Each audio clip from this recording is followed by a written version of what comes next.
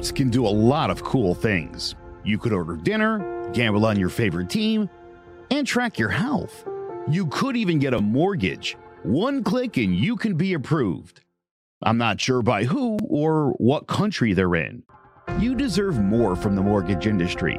At AnyMac Home Mortgage, we believe in the need for live human interaction during a very complex process.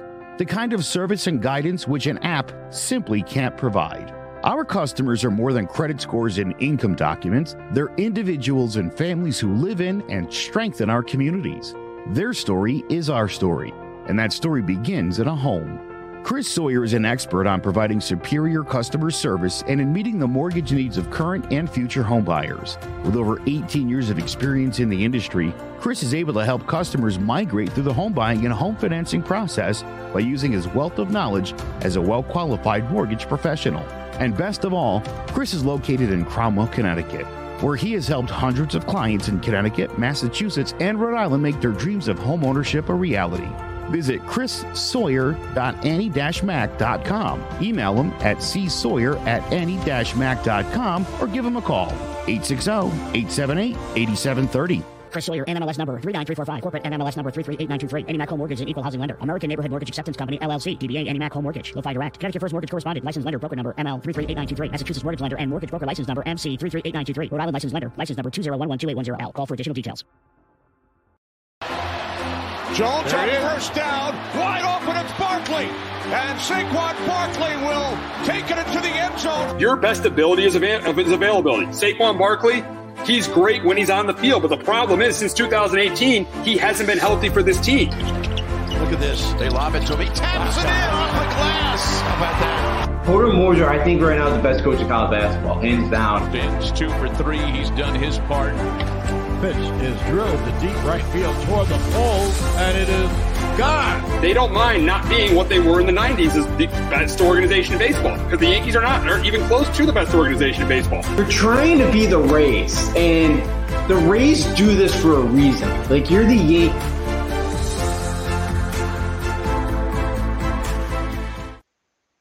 Welcome to Sports Talk with R&J. I am Steve Risser, along here with Justin D'Onofrio, and we are here. Game 6 of the NBA Finals is going to be tomorrow night in Boston. The Warriors lead it 3-2. The Warriors had a big win on Monday night.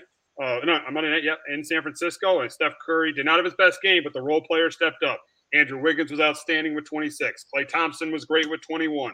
Jordan Poole, that huge shot to end the third quarter to give the Warriors the lead, and they took off from there. They went on a 13-0 run. They ended up winning 104-94, and now they are one win away from getting to the NBA Finals. And Justin, what are your thoughts right now on the NBA Finals? Yeah, been pretty good again. Wish one of these last 2 games goes down to the final couple possessions. But yeah, again, big for the Warriors there tonight. Curry, 16 points, didn't make a 3. So I think that broke like a 253 game record that he had. So, again, for the Warriors to still win that game on Monday night. Andrew Wiggins was unbelievable. As you mentioned, he had 26 points. He even was great in the glass with 13. So again, like for a team like the Warriors, that's a huge thing. And Jason Tatum played a bit better. Like the starters I thought played pretty well for the Celtics the other night. Again, that they just didn't get much of a bench, and that hurt them. That and free throws as well. They missed 10 free throws, and there's been some games this year in the playoffs where the Celtics have missed some big free throws late in games, and kind of cost them again the other night. Now we're going to get to what both teams have to do to win each game. We'll start with the Warriors and what they have to do to close it out in Boston on Thursday night. And for me, what they have to do is their role players have to continue to step up like they have in Games 4 and Games 5. Obviously, Andrew Wiggins was outstanding in Game 5. Jordan Poole was really good. Gary Payton II, he was really good too. If their role players continue to step up, they got a really, really good chance of winning their 4th title in 8 years. And then Klay Thompson has to continue to play well. Klay Thompson, in first 2 games of the series, he was not good, but he started to get hot in Game 3, and he has stayed hot since. He has been really, really good. I mean, he might not be the player he once was, especially on the defensive end, but he can still shoot the ball, and that has been a huge help to the Warriors this season, throughout these playoffs, and in the finals. So Klay Thompson has to continue to play well. And my third point Steph Curry has to be great. He was not great in game he was not great in game 5, but a big reason why they won was because of the role players. Andrew Wiggins stepped up and got 26 points. The Warriors cannot rely on the fact Andrew Wiggins is going to be as good in Boston on Thursday night, or that Gary Payton Jr. II is going to play as well as he did in game 5. So Steph Curry has to be great like he was in game 4 if the Warriors want to close it out in 6. Justin, for you, what do the Warriors got to do to close it out? Yeah, for me as well, I kind of started as well with the role guys. Andrew Wiggins, Jordan Poole all stepped up there tonight. Gary Payton had a really good offensive game. And he was really solid on the defensive end as well. So, yeah, for the Warriors, you're going to continue to need those role guys to, step up. They outscored the Celtics in Game 5, 31-10. With guys off the bench, they're going to have to continue to do that again. I think for the Warriors, too, is win the fourth quarter like they have the last 2 nights. Again, I know that Jordan Poole buzzer beater 3 at the end of the third quarter. That kind of sparked it. But, again, you got to, momentum. Going in the fourth, they played really well the last couple games of the fourth quarter. They're going to have to continue to do that to close it out in Boston, elimination game. It's probably going to go down to the wire. So they're going to need to do that. And then number 3 as well, which for me is Curry, too, because I think you're going to need to have – Steph Curry's going to have a big game on tomorrow night if the Warriors are going to want to close this thing out. I think, Wiggins, I think, still going to play well. Tom's still going to hit some shots, but if they want to win this game, I think Curry's got to get, 30, 35 points.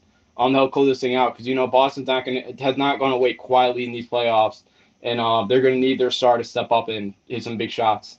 Absolutely. If Curry does not score more than 25 points, the Warriors will not win this game. You can't have 16 points in Game 6 and expect to close it out in Boston. He has got to score more than 25 points for the Warriors to win because the Celtics. I mean, they were down 3-2 to Milwaukee. They won both of those games. So they're 3-0 in elimination games in this postseason. Boston will not go down without a fight.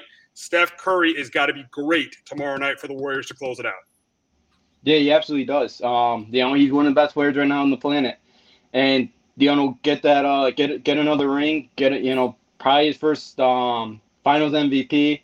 Yeah, he's gonna have to be the superstar that he is, and he's gonna have to go up to Boston, and he's gonna have to sit some big shots late in that game to beat those guys. Yeah, I agree. Like 25, 30, somewhere around there, he's gonna have to score at least to knock off this Boston team because they've not gone away.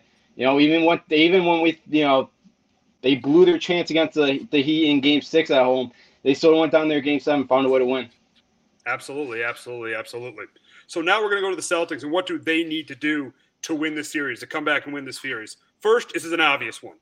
They need to take care of the ball. 18 turnovers in Game 5 is unacceptable, and they are 1-7 when they turn the ball over more than 16 times in this postseason. So they need to take care of the ball. Number 2, Tatum has got to be great late in the game. I know he played well in Games 4 and 5, but where he did not play well is where he needed to play well, and that was in the fourth quarter. I mean, we went 1 for 5 shooting in both games in the fourth quarter. He had only had 5 points in game 5 and only 3 points in game 4, and he was held scoreless for the last 10.5 minutes of Game 4 in the fourth quarter. So Tatum has got to be big in the fourth quarter, and Tatum right now, he is a top player in the league. But what's gonna separate him from Steph Curry is his lack of clutch performance when it matters. If you want to be great, if you want to be one of the all-time greats, you got to step up when it matters. Tatum has failed to do that in Games 4 and 5 of this series. Another one is the team has just got to be better late. The team's got to be better late in the game. I mean, the Warriors went on a 26-1 run, a 21-6 run in Game 4 to end Game 4, and in Game 5 they went on that 13-0 run. The Celtics cannot allow that to happen in either of these 2 games, or there's no way they're going to win. They cannot allow the Warriors to go on a big run in either Game 6 or 7 if they want to win this series. And then lastly, the bench has got to be better. The bench was the biggest reason the Celtics lost Game 5 was the bench. Their bench was completely outplayed by the Warriors bench. Grant Williams and Derek White really need to be much better than they were in Game 5 if the Celtics want to win this series. They were absolutely terrible in Game 5. And then you saw the Warriors bench. Peyton Jr. and Jordan Poole played really well. I mean, the Warriors bench completely outplayed them. That just cannot happen for the rest of the series if the Celtics want to be champions. Justin, what has to happen for the Celtics to come back and win this series? Aaron Celtics, I'm going to agree with your first point as well with the turnovers. It just does not seem that his team values the basketball whatsoever. And yeah, it's been problematic for him. You know, as you mentioned, they're 1-7 when they turn the ball over 16 times or more. Again, you're not beating a team like the Warriors like that because even though the Warriors, I don't think, luckily haven't been great in transition. I think they could have done a little bit more. It could really hurt them now. So yeah, the turnovers, they got to cut that down big time if they want to come back in the series. Number 2 for me is Jaylen Brown. He really struggled in Game 5. I know he was good on the glass. He had 9 rebounds, but 5 for 18. He was 0 for 5 from 3. They're going to need a lot more from him in Game number 6 to get the win. And he was minus 19 in the plus-minus category. That was tied for worst on the team without Horford. They're going to need Jaylen Brown to really step up in this game. Be the second guy to Jason Tatum because Tatum's going to need the help as well. He's got to, I know he did get to the line. He got there 10 times, hit 8 of them. But again, he's got to shoot better than 5 for 18 from the floor if they have any chance to win this series. And then, lastly for me, it's the bench as well because you got 10 points out of them. You're not being the Warriors team like that. Again, you lost by 10, and Steph Curry went 16 points. And I know it's on the road, but that's a game you got to be able to steal, and nobody really was able to kind of step up and fill that void for him. And again, instead of, Grant Williams had some really good playoff games. Again, he's somebody he played 16 minutes. He only took 2 shots. He's got to be more assertive. He's got to knock some down if they have any chance to win this game. Even Derek White, he played over 20 minutes, and he took 4 shots and didn't hit any of them. So some of those guys off the bench, I feel like gotta step up, hit some shots like they have. And I think that's when the Celtics have been at their best, when Grant Williams is beating you, when Derek White's had those good games so far in the playoffs. Those type of guys got to step up here in Game 6, and they want to force it back to San Francisco on Sunday. Absolutely. Yeah, the bench definitely has to step up. You expect them to not be that. You expect their Celtics bench to be better and the Warriors bench not to be as Warriors bench not to be as good. But it all won't matter if Tatum doesn't step up in the fourth quarter. And that leads me to my series prediction. I picked the Warriors in 6 to start this series, and I'm going to stick with it. I'm going to go with the Warriors closing it out tomorrow night in Boston. They proved they could win in Boston in Game 4. I think they do it again tomorrow night in Game 6. And the biggest reason is like I said at the beginning of the series, I trust Steph Curry. And I know it's an obvious one. I trust Steph Curry more than I trust any player in this series. And I think he's going to have a huge game tomorrow night. I think he's going to go for 30 or 35 points, and the Warriors are going to close it out. And I think Tatum is going to have a rough. The story's going to stay. The beat's going to go on for Jason Tatum. He's going to have another rough fourth quarter. In this series, Tatum is 5 for 21 shooting in the fourth quarter. He's shooting 23% in the fourth quarter, and obviously he did not play well in games 4 and 5. I think that's going to continue in Game 6, and that's why I got the Warriors closing it out tomorrow night, winning their 4th championship in 8 years.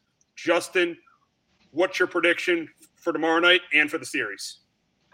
Yeah, I got the Warriors as well closing this thing out. Those are some great numbers on Tatum. 5 for 21. That can't happen. And it kind of shows that the Warriors have kind of figured him out late in the game. He struggled. Yeah, I think too Curry only scored 16 points and he cleared it all. And I think a bad game after like that from Curry, I don't think you see it again tomorrow night. And I think he goes into Boston and he finds a way to win this game. I think he plays outstanding and knocks out the Celtics. I think, again, Tatum in the fourth quarter, that'd be great, but we haven't seen it so far. And again, it totally could change tomorrow night, but, again, it's a good Warriors team. And, so far this series, we haven't seen it. So it's tough to maybe, it's difficult now to see if you can turn it on in the fourth. But, yeah, I got the Warriors closing out. I think Steph Curry just plays a lot better. I think Andrew Wiggins if Andrew Wiggins just does a little bit of everything, 15 points, 8-9 rebounds, plays good defense, I think the Warriors just find a way to close this thing out. I'll take the Warriors to finish it off tomorrow. And Hector agrees with us. He has Curry rebounding, having a bounce-back game, and the Warriors closing out tomorrow night. Yeah, okay. Yeah, we completely agree. Yeah, he's with both of us. We just, again, it's not very rare you see Steph Curry go on too many close streaks. I know he did during the regular season, but playoff time, I can't see it. Neither do I. So now that we are talking about Steph Curry, the big question is, assuming that the Warriors win tomorrow night, the big question is going to be, is Steph Curry top 10 all time?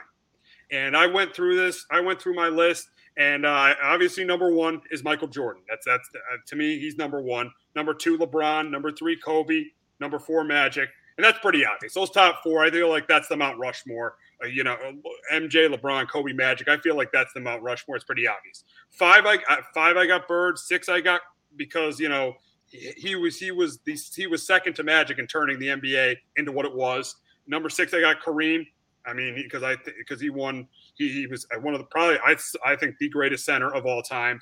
Seven, I got Wilt because of his 100-point game. He was an outstanding player too. 8, I got Bill Russell, but because of his 11 championships. But right after that, I got Steph Curry. I got Steph Curry top 10 because if he wins tomorrow night, I would have Steph Curry in the top 10 because he revolutionized the game. He changed the game. He changed the game. The 3-point shot. He made the 3-point shot. He made this game becoming a game where you got to be able to shoot threes to win. He changed the game of basketball. So I definitely think if the Warriors win tomorrow night, that Steph Curry is a top 10 player all time. Justin, do you agree? Yeah, I do. I think he's right there because I got Magic 1, LeBron 2, Kobe 3, Kareem 4, 5, Bill Russell, 6, Magic, 7, Wilt, 8, Curry. Because 8 Curry. I'd put him a little bit before Shaq, and then I round out with probably like Tim Duncan. So, I think he's right there because I'm right there with he revolutionized the game and the shooting. And, again, it's a big 3-point, league now. And and you see so much more of the 3-point game for good or bad, whatever. But, he's the greatest 3-point shooter of all time. Again, he shattered, Ray Allen's record at 32. He still has 5-6 years left.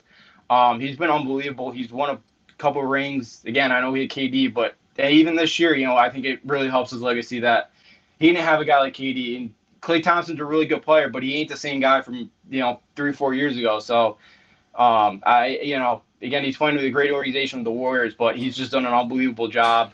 I think he should be in the top 10. Yes, he had KD, but when KD joined that team, it was Steph Curry's team, and when KD left that team, it was still Steph Curry's team, and that shows you why he's the player that he is. And honestly, all time, I'll take him over Kevin Durant because that was his team when Kevin Durant got there and when Kevin Durant left. And you saw the Warriors when the year Steph Curry missed a ton of games. They were the worst team in the NBA. The leadership, him making his players better around him, and his 3-point shooting make him as great as he is. Yeah, absolutely. I do. And Kevin Durant is a world-class player. He's right. He's an outstanding player. But, we've seen kind of what's kind of happened with him in the Nets the last couple of years. And, Curry, that was his team before KD got there during that time. And, you go back a couple of years ago, they were the second worst team in the league. They got James Wiseman and draft that year. So, he's been unbelievable. The 3-point shooting, the leadership, and just, what he's done to the game of basketball. You just see so many young kids nowadays wearing Curry jersey. It just, he just changed the game in so many ways. And he's just an outstanding shooter. And just, he's a guy that, again, he can pull up from 40 feet and, it's got a good chance of going in, he's been an unbelievable player.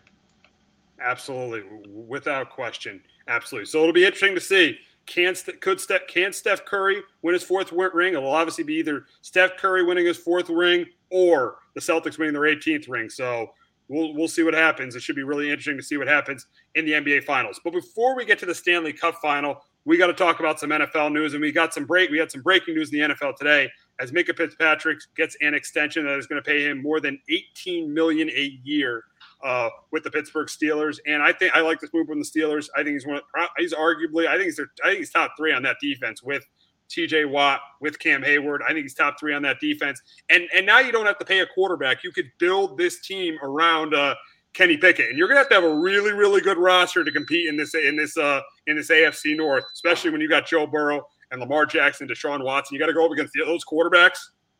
You got to have a good defense and a really good roster if you're going to compete in this NFC North. So in this AFC North, that's what I meant. So I like this move for the Steelers, extending Minkah Fitzpatrick. He's one of the top safeties in the league, and I think the Steelers make another good move by extending Minkah Fitzpatrick. Yeah, absolutely. I'm right there with you. He's been one of the best. He's been a ball hawk, and it's an offense that's got a young quarterback. Again, turnovers are going to be huge, and Mika Fitzpatrick's been a ball hawk the last couple of years, interception wise. So that's a great, it's a good guy to keep. He's been one of the best safeties, in the league. He's still only 25, and it seems like he's been in the league for 4 or 5 years already. He's still a young guy, and for the Steelers, their defense is going to be a huge part for him with that young offense. So yeah, absolutely, he's been one of the best safeties in the game. Definitely one of the best players on that defense, and yeah, in that division where you got so many potent offenses, with this Bengals, with the Ravens, and who knows what the Deshaun Watson situation, but the Browns still have a talented roster. So yeah, it's a talented division, and they're going to need their defense is going to have to step up for them, and it's a really good thing to keep Mika Fitzpatrick around. Absolutely, and we're going to just go back to Curry for a minute because we got a comment from Hector. I'll go a step further. He would be in my top 5 all time starting 5, and I agree with Hector there. I would put Curry would be my point guard, Jordan would be my shooting guard, LeBron would be my small forward, Duncan would be my power forward, and then Kareem would be my center. Do you agree there? Yeah, I agree with that. Yeah, I'm good with that. Yeah, So I completely agree. He's been one of the best point guards out there. I'd put him in the top 5 starting lineup. Oh, absolutely. And yeah, back to Minka. Yeah, when you're competing in this division with Burrow, Lamar, and Deshaun, you're gonna have to be good in the secondary. And Minka is that guy. He was that guy in Alabama, and he was that guy with the Dolphins, and he has became that guy with the Steelers. Oh yeah, he absolutely has. He's been a tremendous, safety throughout his career. Yeah, Alabama, he had a really good career. Miami, and then they ended up trading him away. And yeah, with the Steelers too, led the league in interceptions a couple years ago. He's been a big part of that defense. I know safety's not a premier position, but he's one of the best at it, and you got to keep him around if you got any chance in this division. He's been a leader out there too. He's a good guy to have in that locker room as well with the, especially the young offense. So I think Fitzpatrick definitely a really nice keep there for the Steelers. Absolutely. We're going to stay in the AFC North, and there are some rumors out there that Baker Mayfield could be traded to the Panthers. And if you're the Browns, I just think at this point, if you can get any value for Baker Mayfield, even if 4th or 5th round pick, you just do it at this point. I mean, I know they tried trading him before the draft. They couldn't. So at this point, I think you got to move on for Baker Mayfield, even if Deshaun Watson is suspended. And obviously there's a great chance he should be, and there's a great chance that he will. I think you have Jacoby Brissett there as the backup. So if the Panthers get Baker, it's going to be interesting to have Baker and Darnold on the same team. You're going to have $38 million tied up between those two quarterbacks. You have one of those guys who will go, which $19 million is going to go up against their cap hit, is going to be sitting on the bench. So that's going to be crazy to see that Darnold and Baker are going to be, on the same team. Two guys that could have been the number 1 pick now look like now that are two busts. Two big busts in the draft. So it's very, very interesting to see if Baker does go to the Panthers, and I think if he goes to the Panthers, I think it's going to be their starter. Yeah, I'm with you. I think he'd probably get ahead of Darnold because I think we've seen more from him than Sam Darnold. And Baker hasn't been great, obviously, but yeah, I think he probably gets a starting nod there. Yeah, I think it is time to move on from him in Cleveland. It just with the Watson situation there, and that he didn't like Watson coming in, and understandably so.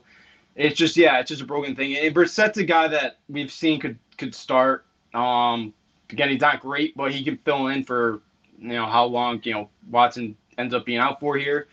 So yeah, I think you just got to trade him. And yeah, if you can get anything for Baker, it's going to be a win. Even if it's a day 3 draft pick, it's a win instead of just releasing him and let somebody else picking him up. He's a little bit better than Sam Darnold, but again, it's not crazy. And yeah, $30 million of 2 quarterbacks. It's just, again, I know they don't have they haven't really paid too many guys right now, and just especially in defense, they're just so young. But it'll be very, very interesting to see those 2 guys, 2 top picks, and all of they just did not turn out the way everyone thought they would. Absolutely. So it'll be interesting to see what happens with Baker Mayfield. But the Stanley Cup final is set. But before we talk about that, we're going to hear from our friends at JPEG Financial. Do you have a 401k and some savings for future retirement, but don't even know if it's enough to live off of? How much is enough? How often are you thinking about it? The team at JPEX Financial Group can help set your mind at ease. We specialize in creating strategies in the planning and managing of your financial, educational, and investment needs. We help clients pursue their investment goals with sound financial strategies. You deserve a personal, tailored plan. Lasting, meaningful, and open relationships are the foundation of our practice. You've worked hard for your money and should feel confident in your investment choices as you make decisions for your financial future. Your goals are our goals. We are dedicated to your needs and hopes for your future.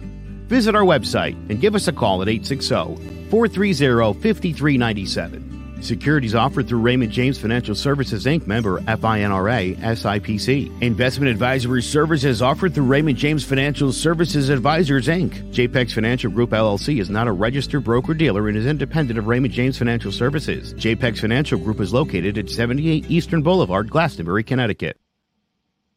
Alrighty, the Stanley Cup final is set between the Lightning and Avalanche. The Lightning going for their third straight Stanley Cup. The Avalanche, the favorite, pretty much going into the season, and they probably were the favorite going into the playoffs. For me, I think this is going to be a good series between these two teams. Obviously, I've seen a lot more of the Lightning than I've seen of the Avalanche. And the concern I do have for the Lightning going into this series, though, was in Game 6, the Rangers were tired. You knew they weren't going to score if it wasn't a power play. And the Lightning, I know Igor was great, but the Lightning only won 2-1. So that definitely brings me gives me some concern in this series. And also, Braden Point, Braden Point not being 100%. It looks like he's going to come back, but not being 100%, that could be an issue in this series. But Justin, you've definitely seen the Avalanche. You've definitely seen more of these teams this year than I have. And we'll start with the two-time defending Stanley Cup champions, the Lightning. What do they have to do to win this series? For them, they got the championship pedigree. They kind of know how to get here. We saw they don't get phased. And they got down 2-0 in Game 3, already down 2-0, and they didn't really get phased, and they kind of turned it on from there, and they never looked back. Braden Point will be back tonight, but he's probably not going to be 100%. But that line one's been lethal the last couple games of that series.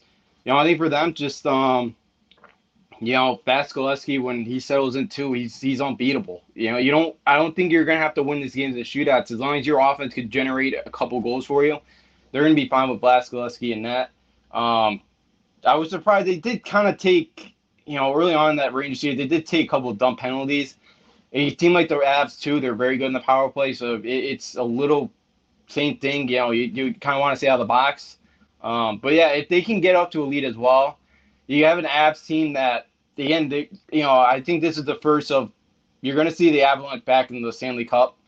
So I think for, the Lightning, they can kind of get up on them early, jump on them early, put the pressure on them, then, again, they're going to be in a great spot here. But I just want to say with the Lightning, too, it's, 3 straight Stanley Cups, first time since the 80s, and, the Islanders, there was no, salary cap there yet. It's just, what this Lightning team has done, it's been an unbelievable dynasty what John Cooper's been able to build in that organization. They've done a heck of a job, and, again, it just, it's just a great team. Yeah, the one thing that does concern me too about the Lightning is Vasilevsky. When the Rangers were fresh, he was not great in those first 2 games at Madison Square Garden. And the Avalanche could definitely score more goals than the Rangers. One of the Rangers' biggest weakness this year was scoring goals. So the Avalanche could score more goals. So I think another concern I have for the Lightning is are they going to be able to keep up with the Avalanche? I mean, obviously the Lightning want games to be lower scoring. The Avalanche want games to be higher scoring. So is it going to be difficult for the Lightning to keep up with the Avalanche? I think they can keep up with them. And I think what the Rangers did those first 2 games was they got Vasilevsky going east to west. And, they got some 2-on-1s. They had some one-timers. They made it tough for Vasilevsky. Those final couple games, they were just peppering shots at Vasilevsky. But, he didn't really have to move much, So I think, if the Avalanche can get 2-on-1s, get some, odd man rushes, and even Tampa was really aggressive, I felt like, the first couple games that series. And I felt like in the neutral zone, they did a much better job of forcing some Ranger turnovers. And I think that helped as well as they played a little bit more conservative. If they do stuff like that, I think Vasilevsky's going to be fine. Because if you're just peppering shots on it, because that's what the Panthers did in Game 4 during that sweep. They took 50 shots, but they were just all straight at him. And he didn't really have any difficult ones. The Rangers in Game 1 and Game 2 made it really difficult for him. So like if you can I think you just got to get him going east to west.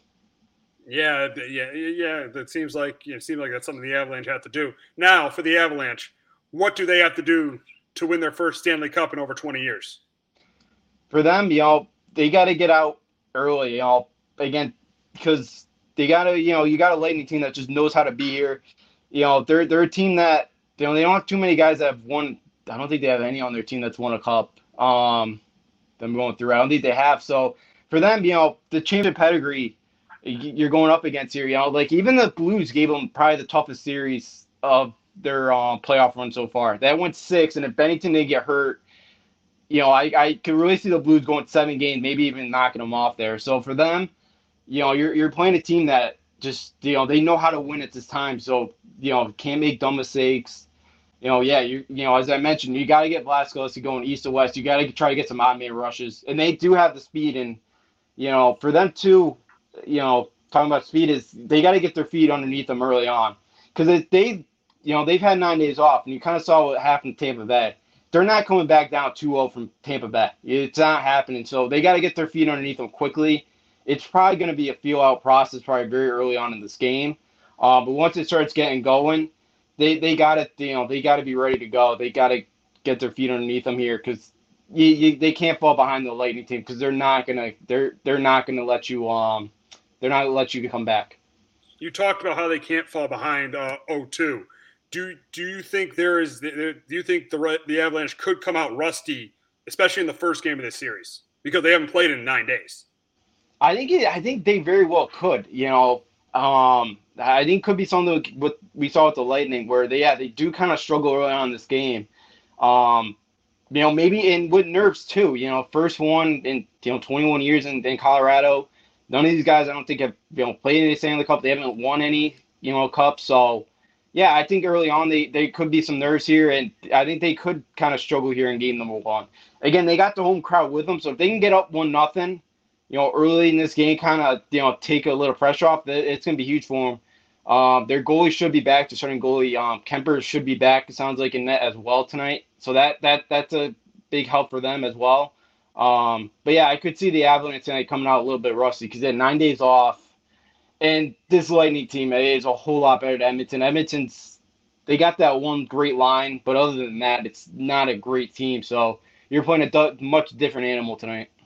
And we got a comment from Tommy Lombardi. What's up, Tommy? I'm interested to see who you got in the finals and in the NBA finals. Celtics, between the Celtics and Warriors. Do you still think the Celtics are going to come back? And that's my neighbor. So yeah, thank you for listening to us, Tommy. Yeah, thank you. Yeah. So so who do you got in this series? So right now it's you got the 2-time defending Cup champs. You got the team who was favored to win the Stanley Cup. For me, I got the Avalanche, because to me, I think there was a lot of times in that Rangers series where absolutely, you guys are great. Thank you, Tommy. Thanks again for listening. Thank you. Yes, thank you for listening.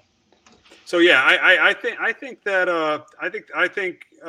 the some of the stuff that happened in the Rangers series for the Lightning could definitely scare me in this series. I mean, they got down 0-2 to the Rangers, and they very easily could have lost Game 3 in that series. I mean, if the Rangers, I have to say, if they killed that one power play in like the middle of the second period, I felt like the Rangers were going to win the series, because when the Lightning scored that goal. And then they scored that goal in the beginning of the third period, and then scored that goal at the end of the third period. That's when you knew we had a series. And the Lightning, there were a lot of close games in that Ranger series. For a young Ranger team, the Lightning did not beat. I knew the Lightning would probably win in 5 or 6, but I felt like the Lightning could have been a little bit more impressive. I mean, they got down 0-2. They won game 3. Obviously, they won game 3. They blew the Rangers out in game 4, and in game 5 came right down to the end. Game 3 and game 5 came right down to the end. They very easily could have lost that series in 5 games to the Rangers, and then they won game 6 at home, and that was another really close game. That was a 1-1 game in the third period. The Avalanche are clearly a better team than the Rangers. That's why I know I haven't watched all of the Avalanche at all year. I will admit that. But from the way they played in the postseason, with them having home ice, with them having one of the top players in the game, and Nathan MacKinnon, I got them winning this series in 6. And Justin, who do you got winning the Stanley Cup? Yeah, I'm with you. I got the Avalanche in 6 as well. I think you made some good points about the Lightning. Yeah, they didn't look great at times. I think the long layoff kind of hurt them a bit. And their line one didn't do a ton really till game 3 when they got up. When they came back in that game, I thought that's when their line one really got going. I know Stamkos scored the goal in game 1, but game 2 they didn't do much, and they kind of started rolling after that. So yeah, for the Lightning, they didn't really. Yeah, they probably could have blown the Rangers out with how young they are. They let them hang around a little bit longer than they probably should have. Game 6, but game 6, they, I just think with the game 6, Rangers tied it immediately. There's no panic in them. There's no panic now. Gallant probably should have took out Trouba because he was on that 1-minute power play. He was on the last minute. He got burnt. So, having Trouba still on the ice probably hurt them at that moment. But again, there's just no panic in that team. But yeah, I think the Avalanche are a better team. Cal McCarr is going to be one of the best. He's already one of the best defensemen in the league. He's going to be a defenseman that's going to have 30, 35 goals one year. It's just he's such a credible offensive talent on the back end. So, yeah, I think the Avalanche are the better team in this one. I think they find a way to get this cup, and I think they'll run for the Lightning here. It'd be 11 or 12 straight playoff series they've won, which is incredible. I'm with you. I think it does come to an end this weekend, or in this Stanley Cup. Yeah, and for someone who's watched little of the Avalanche, but I've seen what they've done in this postseason. They swept. And then you talk about the defensemen. They got a great center in MacKinnon, probably I'm guessing a good goaltender too. And you saw what they did to the Oilers. Decent goaltender, but still, good enough for the team. Yeah, he's good enough. Oh yeah. Yeah, but you saw what they did to the Oilers. They swept the Oilers, and the Oilers have one of the best players, have probably the best player in hockey. Yeah. I know it's still different in hockey. One player can't win you a championship, but Connor McDavid, one of the best players in hockey, they swept that series. The Lightning against a young Ranger team, an up-and-coming Ranger team, they won in 6 and very easily could have lost that series to the Rangers. So that's definitely why I got the Lightning winning. I got the Avalanche winning this in 6. Yeah, it's a great point. Yeah, because the Avs they look really good. They look good in round 1. I think they had one kind of hiccup there. I believe game 4 they had one little, but other than that. Yeah, they played really well. That Blues series they had a little bit of trouble, but again, that's a Blues team that there's still a lot of talent on that St. Louis team that has won a cup. But yeah, for the Lightning, they kind of hung around. They let the Rangers hang around. They got behind early, on the road. But yeah, they just found a way to kind of battle back and win that series, and they were the better team kind of. As you mentioned, the Rangers got tired. I think they played 20 games in 40 games in 40 days. That's a tough grind, especially in the NHL. So, that was tough. So, yeah, I think for, the Avs, I think they are a better team. But yeah, a little bit worries me just that game, the 9-day layoff. But yeah, I think the Avalanche get it done. The Lightning got to lose at some point, and I do think it comes to an end. I think this Avalanche is just going to be a little bit too much to overcome. And for people listening in Tampa, we're not having sour grapes because we're Ranger fans and the Rangers lost. We're not having sour grapes. We're not bitter because they lost. I'm just giving you the reality of the situation. And I know no one's commented, but if anyone's listening from Tampa, we're just giving you the reality of the situation. If I think a team's going to win a championship, I got to go with the more impressive team. And to me, the Avalanche have just been the more impressive team than the Lightning. I think the Lightning are the best organization in hockey. Watching that Rangers series, to me, it doesn't look like they're going to be the team that's as dominant as the Avalanche. Yeah, absolutely. I thought the Lightning were the better team. I did pick the Rangers, that they would come back. They found a way. You had some faith. You had some faith there when it was 2-2. You didn't want to go against the Rangers. No, I didn't. I went against them the last couple of series, so I'm like, I'll take them this time. Didn't work. I was bitter after the 15 one. After Callahan scored Game 7, I was bitter after that. That was a brutal one. That was probably in that era. The cup loss was tough. The Devils loss was tough, but I think that was the worst because they were the number 1 seed. They were at home. They were playing at Madison Square Garden. They never lose Game 7s at the Garden. The Lightning were the team that couldn't win the big game before that. They couldn't win in the conference. I remember that was like the beginning of the John Cooper era, and they went out and they went in and they beat them at the Garden. That was a brutal one. But this one, as a Ranger fan, I was a little upset, but you can accept because they got a really good future. Yeah. The future is much brighter. That was the end of the Rangers. Pretty much kind of getting towards the end of the Rangers run there. Yeah, and Callahan was my favorite player until he wanted to get traded too. So that kind of that hurt as well. Being a Callahan. But it just I think the Avalanche are the better team here. The Lightning, they're such a great organization. John Cooper's done an amazing job. He makes some really good adjustments. I think he did against that Ranger series that I kind of talked about with the neutral zone and all that, and kind of taking matchups away. But I just think the Avalanche, they're a really good team. They got some really young talent, Makar, McKinnon, some other guys, Landeskog, do really good. So, I just think the Avalanche are just going to be a little bit too much to overcome. You're going to, you just played a grueling 6-game series. Now you got to go out on the road once again. I think the Avalanche find a way to get this thing done. Absolutely. And we got another comment from Tommy about the NBA Finals. Let's hope for a Celtics comeback, although I don't just like the Warriors. Great for basketball. And going back to the NBA series, it has been great for basketball, especially a postseason like this where there's a lot of blowouts. It's nice to get an NBA Finals with 2 compelling teams. With the Celtics, always they're always a big draw. They always get good ratings. And then you got Steph Curry. So it has been really, really good for basketball. Yeah, it has. You got a Boston team that, one of the most iconic, teams in, the NBA and all sports, and, with all the championships they've won. With the Warriors team, with all the talent, and Curry just, as we talked about, he's a generational star. What he's done with the game, and a lot of people kind of love to watch him play. And you got a good Warriors team that's a good organization, 2 big markets as well, which helps the NBA. So it's been fun, it's been a fun series to watch, and 2 very good teams. Again, it would have been a little bit disappointing because if it was the Heat, just because the Heat were just so banged up, and this period probably would have been over already. So it was good that it ended up being the Celtics and Warriors. Hopefully Game 6 or Game 7, if it gets to Game 7, hopefully we get 2 really close games that go down the wire. Absolutely. So the Yankees and Red Sox continue to stay hot, but before we talk about that, we got an ad from Clovercrest Media. There's no bigger investment than home ownership. And to make sure the house is up to your standards, you need a professional to look it over. Brian Flanagan from Shamrock Home Inspections is a licensed home inspector and a member of the Connecticut Association of Home Inspectors. Brian was a contractor for over 15 years, so he knows how homes should be constructed and how mechanicals should work. What makes me a good home inspector was the 20 years that I was a home improvement person, doing all the different repairs that I have done and what other people have done wrong that I had to go out and fix. So I have a pretty quick eye on seeing what's right and what's wrong. Before you move, call Shamrock Home Inspections. Before you make the biggest investment of your life, call Brian Flanagan from Shamrock Home Inspections at 860-268-2566 or visit shamrockhomeinspectionct.com.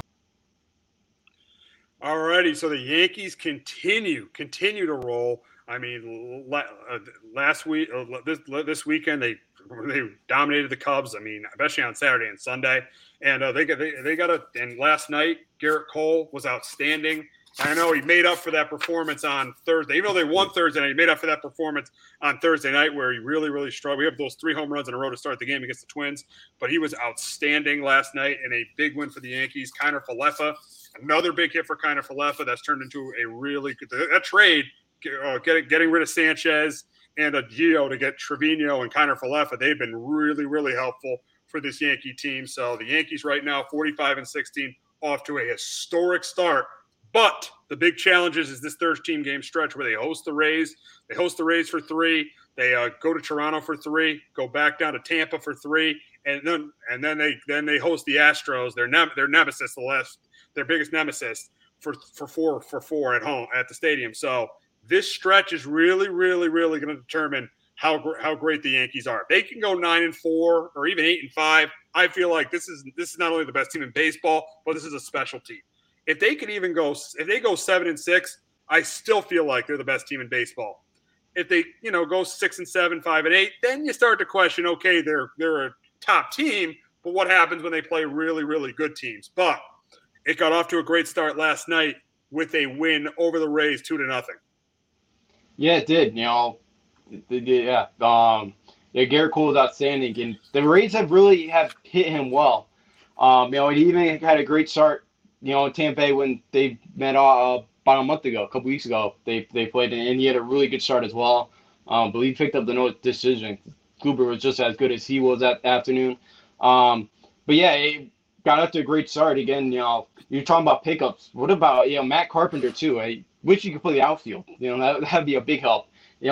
He's the first Yankee all time to have 6 home runs in his first 10 games. He's been amazing. He's been a great pickup for the team as well. Torino's been playing really well. Yeah, this is a tough stretch for him here. But yeah, I think I'm with you. If they go 8-5, 9-4 is great. And they're 9 games up 2 on Toronto. They have some wiggle room too, where if they do kind of struggle a bit, there's no kind of we don't need to be hitting the panic button or anything too soon right now. They've been really it's a tough stretch here. Toronto is starting to play a bit better. Tampa Bay is always going to be in it. The Astros are always going to be a tough out. So yeah, we're really going to find out a lot about this team. It's so for what? I think they're the first team since the Mariners of 2001 to win 44 the first 60 games. It's something that I know I didn't. I didn't think this team was going to win that many games early on. I thought it was a team that was 85, 90 wins at the max. But it's been incredible. They've been incredible to watch. Again, that Sunday they just absolutely tattooed. Whoever that rookie pitcher with Thompson, I think it was. They tattooed him. Even on Saturday. This offense has been fun, and even last night, Garrett Cole kind of picks up the slack where the offense, has an off night. That's kind of been the formula. And Cole, I think, has the worst ERA in his team for a starter, and it's a 3.33. In 2022, that's amazing. It's unbelievable. I mean, that's the lowest ERA, 3.333. Their starting pitching has been off the charts. I mean, Tyone's been great. Montgomery's been great. Cortez is pitching tonight against McClanahan. He's been great. And obviously Severino's been great. Their starting pitching has been phenomenal. And then in the bullpen, Clay Holmes, 29 consecutive scoreless innings. I wasn't the biggest fan of Clay Holmes being the closer, but you can't argue with Boone going with the hot hand now.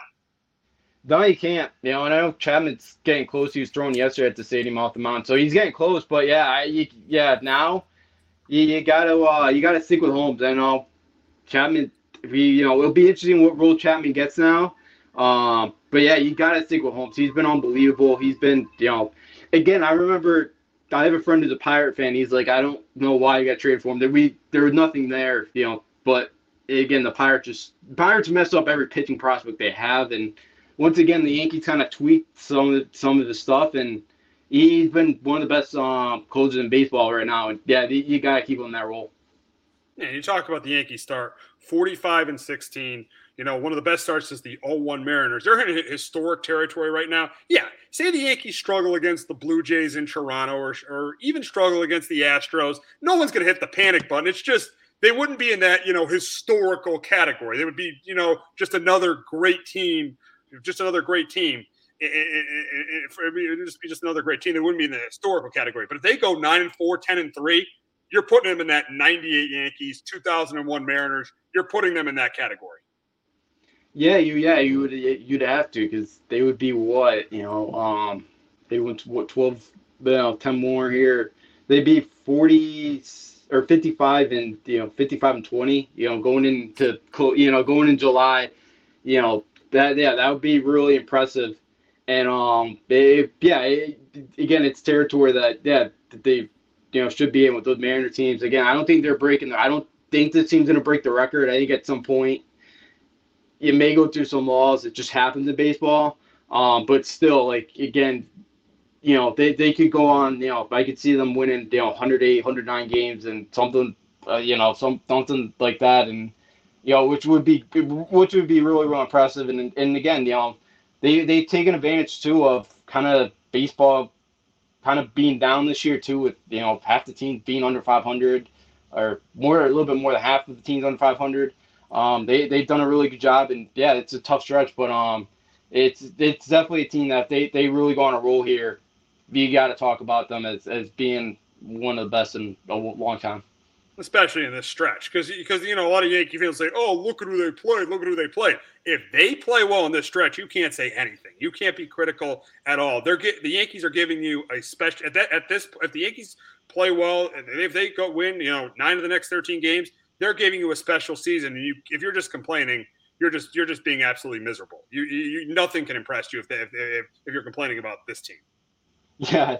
I don't know, like we've been wanting a fun team for a while, and I know no, not too many Yankee fans thought this was going to be the team that was going to be the fun team to watch. But yeah, it has been, and yeah, you mentioned kind of fans kind of being, oh, look who they played, but they've struggled at times the last couple of years against some of those bad teams. Like you kind of look, they kind of get up a game or two, and then you see them in the series finale and they lay an egg. They haven't done that much this year. That's been the thing, and this team started 5-5 too. It's just, so they've been like 30 and 11 run here pretty much since 30 and 11 run since mid-April. So yeah, it's a team that they've taken care of business, and I saw this stat this morning. The O's since April 26th against teams in the division are 8-5. Against the Yankees, they're 2-8. So usually the O's have kind of they showed the last 2 years against them. They won like 11-9, something like that last year. And this year they're doing a lot better against them. They're doing a much better job too, I think, of beating the bad teams, and something that they've struggled with the last couple of years. Absolutely, yeah. And then that's the thing. The great teams are going to beat the bad teams. You can't complain about the schedule. You just can't do that. The teams like the Yankees are going to beat teams like the Cubs this year. That just happens. You can't just say, "Oh, look who they played." No, they're doing their job and playing well against who they're going up against. Yeah, absolutely. That's all you can do in sports, in any sport. Whoever it's on the calendar next, you got to go out in there, beat them. It's nothing you can do. Next year will be interesting. You got to play every team, but so next year, everybody plays each other. So, but yeah, as long as you go out there, beat whoever you're facing. Again, especially in this division, you're going to play everybody 18 times. You're going to play everybody in the American League at some point. So, yeah, this is the Yankees' time here where the schedule gets tougher, and we'll see what they do. Again, we talked about it. I think they get through this thing and go on a nice run here and go 9-4, and that would be incredible. Absolutely. No, let's get to this week's games. Last night, obviously, the Yankees beat the Rays 2-0. But they got the second game of the 3-game series at the stadium tonight. You got Nestor Cortez against McClanahan for the Rays. I think it's a game the Yankees win. I'm not going up against Nestor. And then Thursday, maybe I'll give that one to the Rays with Rasmussen. Maybe I'll give that one to the Rays, Rasmussen against Severino. So I think they take 2 out of 3 from the Rays. Then this weekend in Toronto, they win Friday night with Montgomery on the mound against Stripling. Saturday, Tyone against Manoah. I'll give that one to the Blue Jays. And then Sunday with Garrett Cole. I think Garrett Cole beats the Blue Jays on the road. So I got them winning 2 out of 3 against the Rays. And I got them winning 2 out of 3 against the Blue Jays, because that's how the season's gone. They just win series. Yeah, absolutely. I'm with you. I think they take 2 out of 3. I think probably either tonight or tomorrow, because McClanahan has been really good the last couple of starts. He's looked really good. So, tonight would be a tough one. But, yeah, I expect Nestor to pitch a lot better than he did in his last start in Minnesota. He kind of drove there a bit as well. Wasn't his best outing. I assume Nestor's going to pitch well tonight. It's going to be another low-scoring game. But, yeah, I think 2 out of 3 from the Blue Jays, 2 out of 3 from the Rays. And, again, that's that's fine. If you can, win 2 out of 3 against, the Rays here and Blue Jays, the Rays next week, and then, getting a split or winning 3 out of 4 against the Astros, again, you'll take it. So, yeah, as long as they continue to win series, they've done a great job of that. I'm with you. They take 2 out of 3 the next couple here. Yeah. I think they continue their success this weekend against their division rivals, the Rays and the Blue Jays. But now talking about another one of their division rivals, and that's the Red Sox. They've been playing really well. They have won 9 of their last 11. The offense obviously has been really good. The starting pitching has been really good. But the biggest issue with this team, and 9-11 would have been 10 of 11 if they had a reliable closer, and this team clearly does not, and that's why they lost that game to the Mariners on Saturday. Did you work that game? Yes, that was a long one. Yeah, but the problem is and this is why this team, they've had a good, they've gotten hot of late, but this is why they're in fourth place. They do not have a reliable closer, and this team will not win anything big if they do not get a reliable closer on this team. If you got to compete with some really good teams in the American League. You got to compete with the Yankees, Blue Jays, Rays, Astros. You're not beating those teams without a reliable closer. This is something Chaim Bloom has got to get figured out come trade deadline time, or this team will have no shot in the postseason. Yeah, absolutely. They got it. They got to kind of figure out somebody, or they got to, Again, I think it sounds like maybe because Whitlock's really still gets the starter role. I think he's gonna probably end up being the closer whenever they get Sale or Paxton back, or even the rumors too is Sale may, instead of kind of rehab at the minor league level, he may actually rehab some starts up here out of the bullpen. So he may be used in a bit of a closer role, at some point here. So you could maybe see Chris Sale close some games out. I think Garrett Whitlock at some point is going to be that guy. Maybe they do trade for somebody, but I think Strom's been pretty reliable for him. But left Caballos haven't been great. But John Schreiber's been a guy that I've never heard of him until this year, and he's been really good for him, the side armor. But yeah, they got to find that closer role because it is going to bite them. Come playoff time. Absolutely. But we got to give them credit. When they were 24 and 27 2 weeks ago, we said that this stretch against the Mariners, this stretch against the Angels, and this stretch against the A's, they had to win. They had to win about 10 out. They had to win like 9 out of these 13 games, go 9-4. They're already going 9-2, and thanks to the White Sox struggles and thanks to the Angels completely falling apart, they got that 6th spot pretty secure. Oh yeah, they do right now, and yeah, a couple weeks ago, you didn't think that was going to happen. But, yeah, this offense really woke up. They took advantage of the Angels' problems, and, the White Sox have their own issues right now. They've just been playing great baseball. And it's a team that, once again, has gotten really hot. They've taken care against the AL West this year. They're 16-8. Like, they have really, destroyed everybody in the AL West. Even the Astros they already got at home. They won 2 out of 3 at home against them. So, they've been really good against the AL West. They've taken advantage of that division.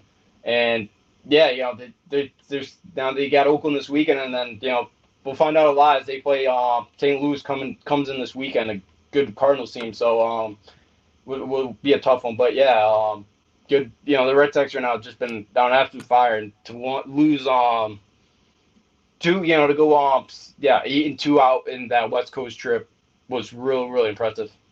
And now talking about the Cardinals, they come in for a 3-game series. These two teams, this is a rematch of the 2013 World Series and the World Series everybody remembers, the 2004 World Series. Both World Series, the Red Sox win. So the Cardinals come into Fenway this week.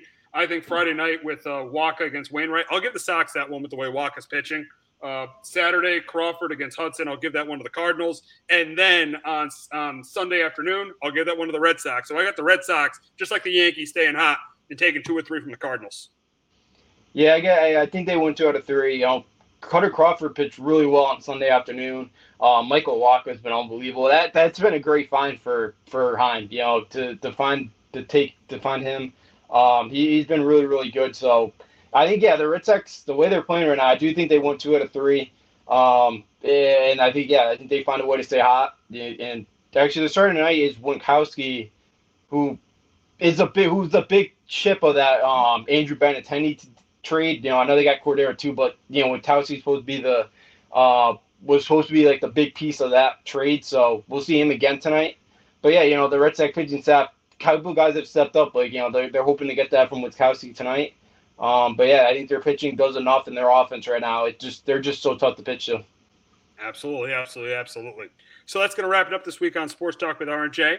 For Justin D'Onofrio, I'm Steve Risser. We'll be back next week talking NBA draft, Stanley Cup final, and we'll be talking about the Yanks and the Sox as they continue to keep playing well in this 2022 season. Have a great weekend, everyone. Jones on first down, wide open, it's Barkley, and Saquon Barkley will take it into the end zone. Your best ability is availability. Saquon Barkley, he's great when he's on the field. But the problem is, since 2018, he hasn't been healthy for this team. Look at this. They lob it to him. He taps it in off the glass. How about that? Porter Moser, I think right now is the best coach in college basketball, hands down. Fins 2 for 3. He's done his part.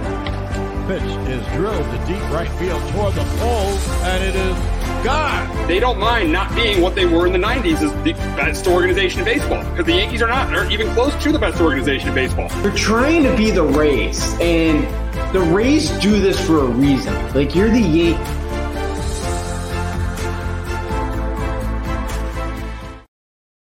Hello, my name is Joe Aguirre. I'm the president of Clovercrest Media Group. And here at CMG, we have a wide variety of podcasts, including sports shows like Keys to the City, The Roll Call, Throwing Jabs, All Four Downs, and Jawing About the G-Men.